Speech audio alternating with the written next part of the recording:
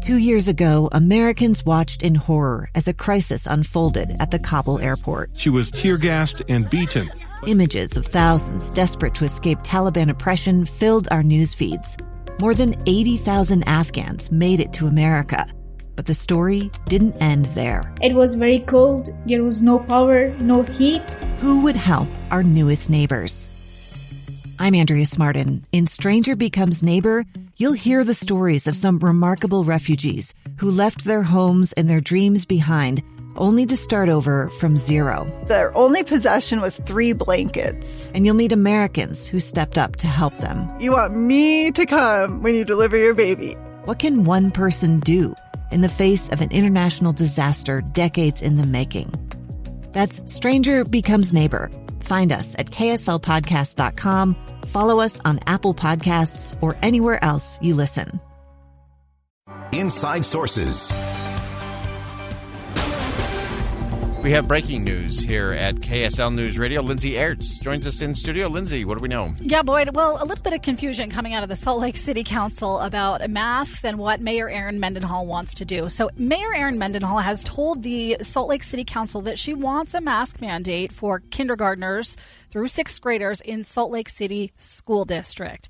Now, she's asked the council, but she says she wants the school board to make the recommendation. She believes that having them make the recommendation is pertinent to, their jurisdiction over the kids in that school district, right? But their next meeting isn't scheduled for September 3rd, so she's asked for an emergency meeting of the school board so that they could issue this, because school starts next Tuesday for the kids in the Salt Lake City School District. So obviously she wanted the Salt Lake County Council, the county council, to support that mandate. That didn't happen, obviously. And so now she wants to put an order in place for masks for these kids in her city, in her school district. Okay, and of course the big question will be, can she do that? Does she have the authority to do that? Does the school district do that? Does the city council? We've watched what played out at the county. Does the city have that? Any other insight you can give us there? Well, this is the big question. And now she says, Mayor Erin Mendenhall says that her city attorney's office has looked over the legislation put in place by the state legislature, and that legislation says that it is within her legal, according to her legal capacity to do that. She can declare a local emergency and declare orders like a mask mandate in conjunction with that. She says, again, her attorney's telling her that the bill has limited the emergency authority of local health departments and the governor, but that doesn't extend to city mayors. So according to Salt Lake City, they have the jurisdiction to do that. Okay, Lindsay Aerts joining in on a confusion Here versus we go clarity. again. Here we go. But much more to come here on KSL News Radio. Stay tuned. Erin Mendenhall is asking the school board to convene and make a recommendation in terms of masks for K through 6th grade. Again, that's up to 12 years. And then we'll see how that all plays out. Who has authority, who can, who can't, who will, who won't. The saga rolls on. Yes, it does. Thanks, Lindsay Aerts, for joining in and helping us break that one down.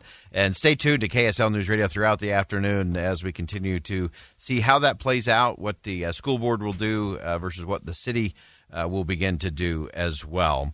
All right, as we come down the home stretch on a Tuesday, we've been trying to have a few moments along the way that are a little bit lighter, a little bit different as we go along. And we've been giving you a lot of recommendations for good reading over the course of the summer. And as now we get into the school year, we want to give you one last little book recommendation as we roll into it. It's actually a children's book. Kira Hoffelmeyer actually set me on this journey.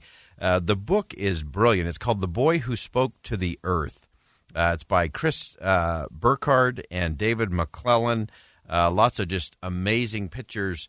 But I want to get to the essence of what this story is all about. It's a story of, again, the boy who spoke to the earth, and the earth spoke back, which is always a good thing. I think if we all listened a little different or a little better, we would recognize that. And the earth always asks the little boy in this story, "Are you listening?" And listening is an important thing, not just with our ears. Having a listening heart is a very different thing. But this little boy in the story, he asks the earth, "Where can I find happiness?" And the earth responds and says, "The journey to happiness is difficult, but I can show you the way. Are you willing to make the journey?" And of course, the boy is all excited for a journey. So the Earth says, then go to the ocean where waves tower overhead. The boy got there and he said, I see the water and the shells, but I don't see happiness. Then go to the cliffs where the water is always flowing, said the Earth. So the boy waited and wandered until he left the waves behind. I see the spray and the moss, said the boy, but I don't see happiness. Then go to the forest where trees gather together, said the Earth. So the boy stepped and he strode until he left the moss behind. I see the roots and the leaves, said the boy, but I don't see happiness. Then go to the desert where red stone guards the way, said the Earth. So the boy hiked and he hauled until he left the trees behind. I see the rocks and the brush, said the boy, but I don't see happiness. Then go to the top of the world where the lights dance in the sky, said the Earth. So the boy climbed and he crawled until he left the peaks behind. I see the ice and the snow, said the boy, but I don't see happiness. This time, the Earth didn't answer. So the boy walked and walked and walked until he left it all behind. The boy says, I've traveled so far and seen so much, but I still haven't found happiness. Earth, are you listening? Cried the boy. My boy, did you look without seeing? Asked the Earth. I'm going to say that sentence again. Did you look without seeing? Go back along the trail, but this time stand still for just a moment. So the boy went back and looked again. And then there's just these brilliant pictures of all of these places the boy had been where he had looked but hadn't seen. And for the first time, the boy truly saw. He saw happiness was all around him.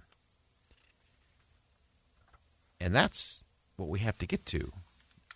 So often we look without seeing. We hear without listening. And this is a brilliant children's book. Add it to your collection. If you don't have children or grandchildren around, go buy it for yourself. And then just sit with it for a little bit. Stand still with it for a little bit. And see if you can begin to see as you look and to really listen as you hear. Because it's not just about sounds and sights. It's about what we actually experience. And often we find the solutions to so many of the challenges we face by just listening a little different or a little bit better, or not being in such a hurry on our journey as this boy was, that we actually stand still and take it all in. I've shared before with many of you an experience I had at Arlington National Cemetery with two of my children.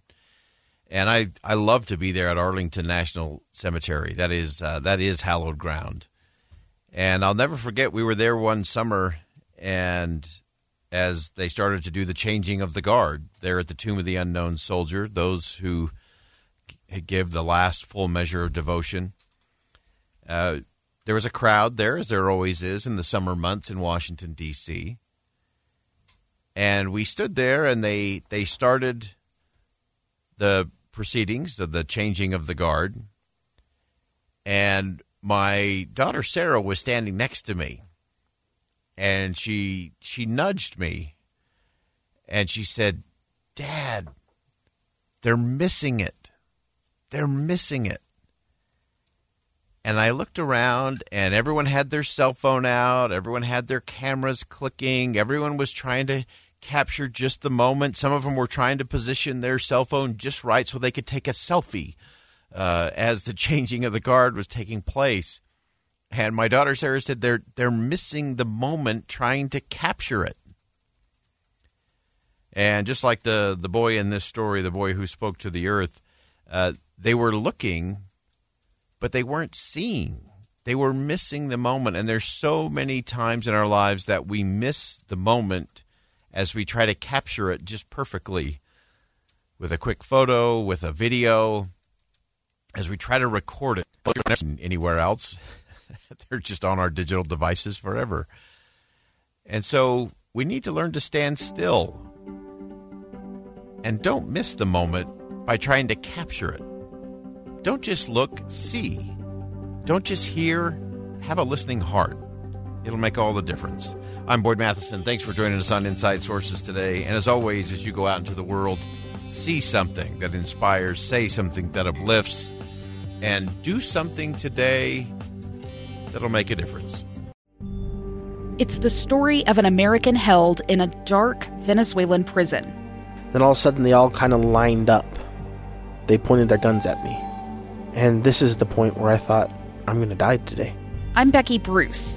I spent a year working on Hope in Darkness, which now has more than 2 million downloads. Find it on kslpodcast.com or wherever you listen to podcasts.